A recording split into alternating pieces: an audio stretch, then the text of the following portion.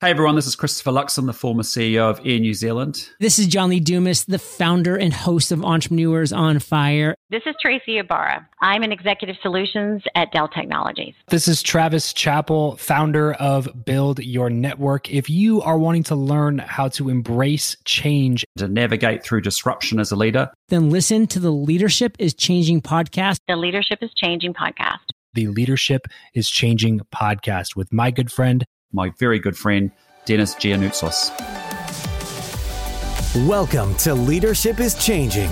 Each week, we and our guests provide information and insights through exploring leading change. This is taking your leadership to another level by finding the balance between executive excellence and personal well-being through stories that inspire real change. It's time to adapt in our fast-moving world when leadership is changing with your host, Dennis Giannoutsos.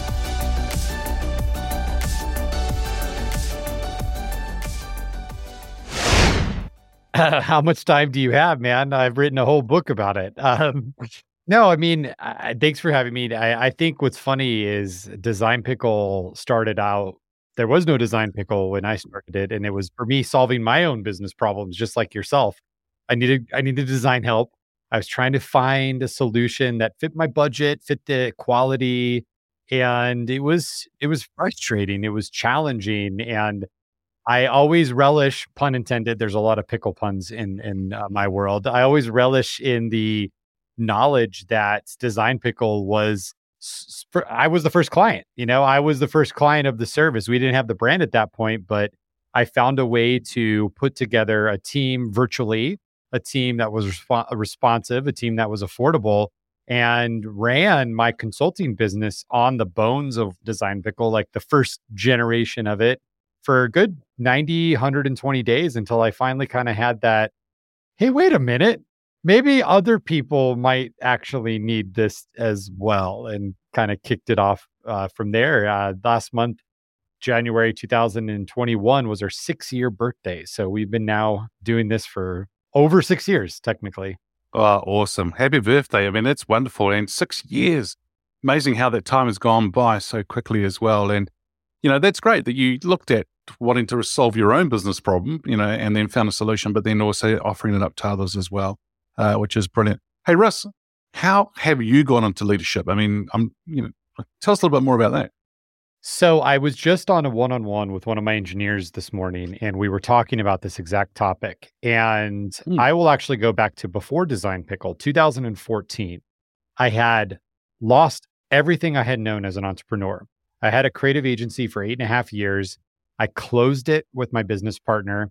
And for the listeners out there, closing your business is worse than losing your business. It's definitely worse than selling your business. I say closing your business is like putting your pet to sleep. It's like putting down the thing that you love and you care about, but it's horrible. It's horrible because there's no big story. It's pretty anticlimactic, to be honest. And at that point, I realized I needed an upgrade of my operating system, of the Russ Perry operating system. I had been on a treadmill for 8.5 years, and I wasn't about to go for another 8.5 years with that same OS in my brain and in my heart. I needed a change, and I didn't really know where to begin. So here in Arizona, there's a lot of events in normal times. There's a lot of personal development. There's companies that have their offices here. So I reached out to my network, and I vividly remember my very, very, very, very first leadership training, personal development conference. It was everything in one. My friend Vanessa Shaw is her name. She was hosting it, and she didn't brand it as this, but it was actually basically a women's conference. But she didn't say that, and so I show up. Me, maybe one other guy, and her husband, who's like running the AV and the tech. And it was transformational. And it was the first time since I could remember I was working on myself. And I was thinking about that, and I was building that. And so I was addicted. I was addicted at that point to leadership. I was addicted to personal development because I recognized that so much of my limitations ahead were limitations of just my belief system, or limitations of my confidence, or limitations of my network and who I know and where we're at. And this study, this path that I was on was shattering those time after time after time. And they started small. Like I remember one of the first goals that I had was to spend a summer, like 3 or 4 weeks in California. Like that was my big goal. Like we had never done a beach vacation before.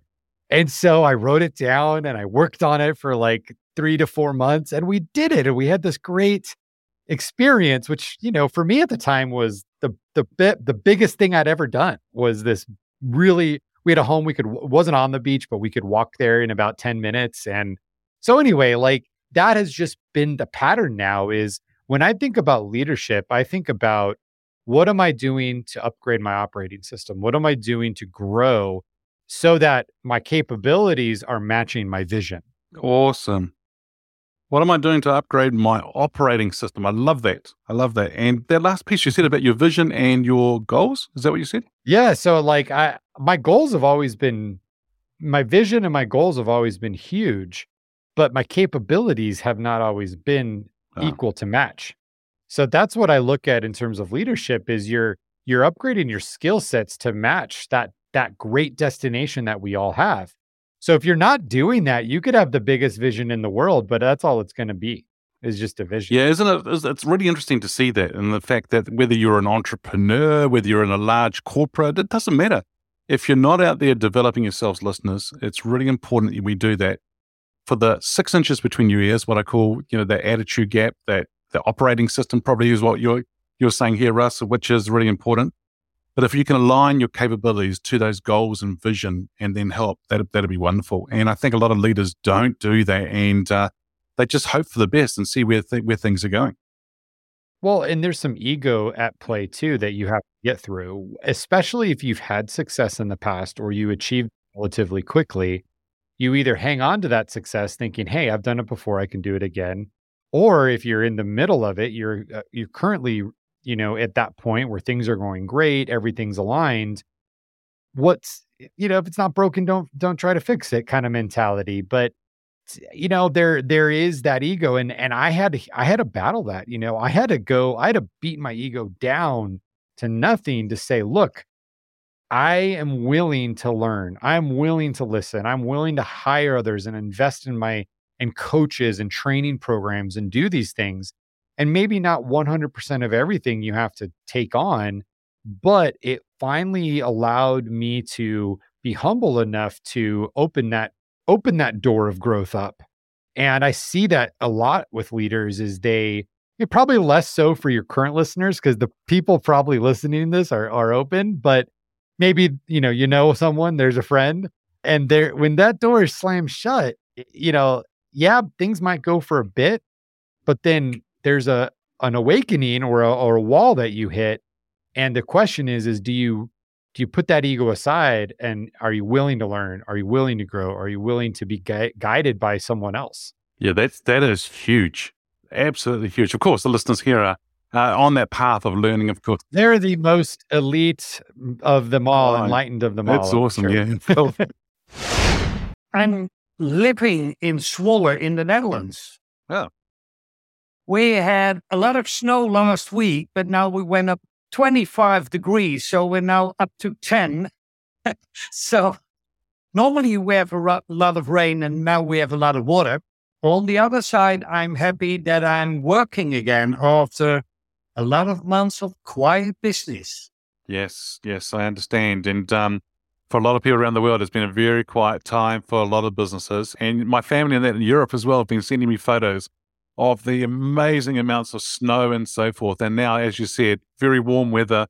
So it's just crazy how things are going. So, Paul, I've given a very brief sort of introduction to you, to the listeners on the show. Is there anything else that you'd like to share with us about your background? Well, maybe it's nice to explain how I changed from being a lawyer into somebody who explores engagement and happiness at the workplace. Because a lot of people find it quite strange that a lawyer gets into engagement and happiness. But the point is, when you work in labor law and social security, you're always, as we call it, at the back end. when something goes wrong, then I would step in. If somebody got fired, it was my role to do something. If someone gets ill, I need to work on them. And then I found that, first of all, it's tiring because, like you said in the introduction, we're running around and we haven't got any clue what we're doing with our lives until you think, maybe I can do it in a better way. And I looked at all those thousands of files that I went through, and I saw that we were always too late with a reaction. So I wanted to be a point and talk with people and explore what happiness and engagement can do to you as a leader, as a team, as a company, as a normal human being. Because we act that we are in a role, but we're all just bloody human beings. Yep. So rather being an ambulance at the bottom of the cliff, I'd rather be at the top of the cliff and actually helping people and getting engagement and people being happy in what they're doing for sure. Hey, Paul, how did you get into leadership?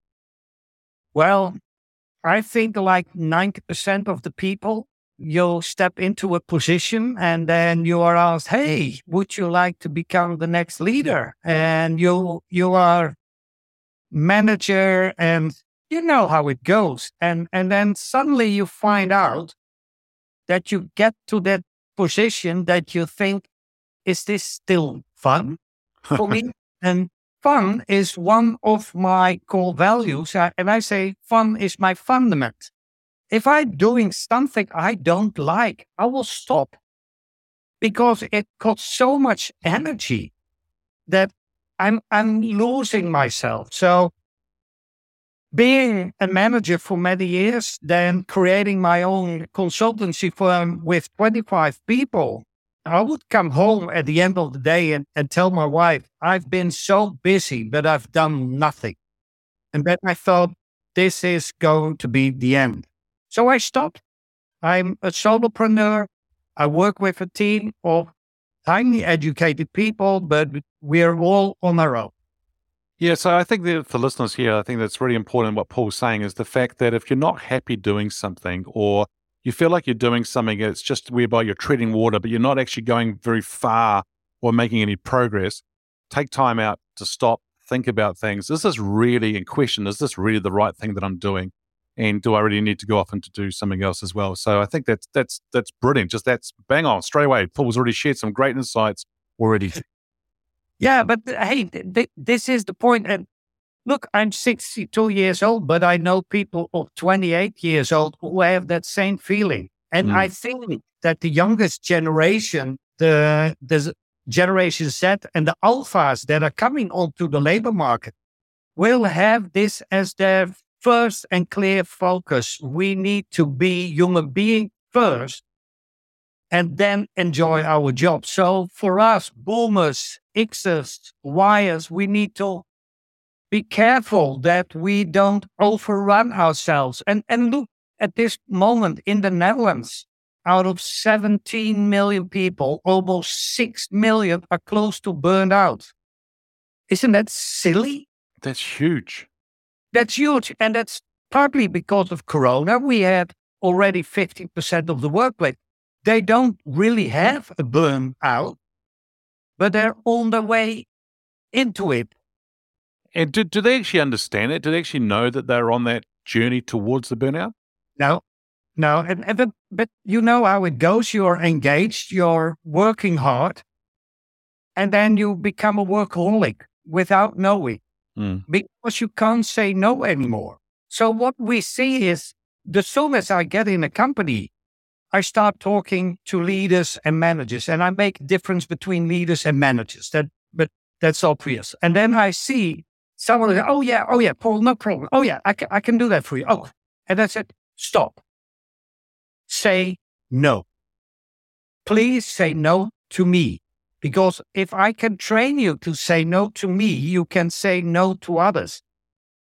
Those workaholics keep on going. Then they get back from their work, 10 hours work. They have a family. They need to squash, to tennis, to play soccer, to do whatever and have their friends and the family. And it goes on the whole bloody week and the whole weekend. And then you get tired. Even talking like this makes me tired. But hey, look around us. What was happening? I was in Auckland. I saw the same as I see in Amsterdam. It is the same. And we were talking to Dutch people over there who were working in Auckland, and they said exactly the same. We left the Netherlands because it's so busy. Now we live in Auckland. It looks like the Netherlands. And then I told them, well, we have Old Zealand and you have New Zealand. That's the point. Yeah. People are people everywhere in the world. So that your podcast is so successful means that everybody in the world is in the same treadmill. Yep. And we're proud. Absolutely. Yep. Absolutely. And you know what? I'm finding that as I talk to leaders and I'm doing events around the place and that, there's one thing that I'm definitely talking to them, and that is, even especially with the lockdown, it's been emphasized even more, the transition between the bedroom and or they're in the bedroom still because their office is in the bedroom, or into another office in the house or in the kitchen lounge. They're finding it very hard and they don't know when to stop and they just keep working, as you said about the workaholic. But, they don't realize it, and they get to 2:00 and they realize they haven't even had lunch yet, or at 12, or they get to, oh, you know what? I'll do one more email, one more meeting. And next minute they look up and it's 7 p.m. They still haven't had lunch. And as you said, Paul, they're a day in and day out like this. And it's always what I call, they're always on. They're always out there doing things, which is really just really interesting to see. So yeah, they need to be careful. Hey, now this person could be alive or from history. So who is your favorite leader and why? Well, first I wanted to give you a Dutch name, but nobody is interested in our history. For me, today, it's Tony Hsieh, the CEO, but he passed away from Zappos and delivering happiness. He founded Zappos with 10 people. It became 1,800, part of Amazon. Then he started Delivering Happiness, a company that is connected to my heart because they look how you can help people to become happy employees. And it sounds like, ooh, happiness. But we know by research that, happiness can give a lot of productivity, less sick leave, less mistakes, all that kind of stuff that's positive for profitability.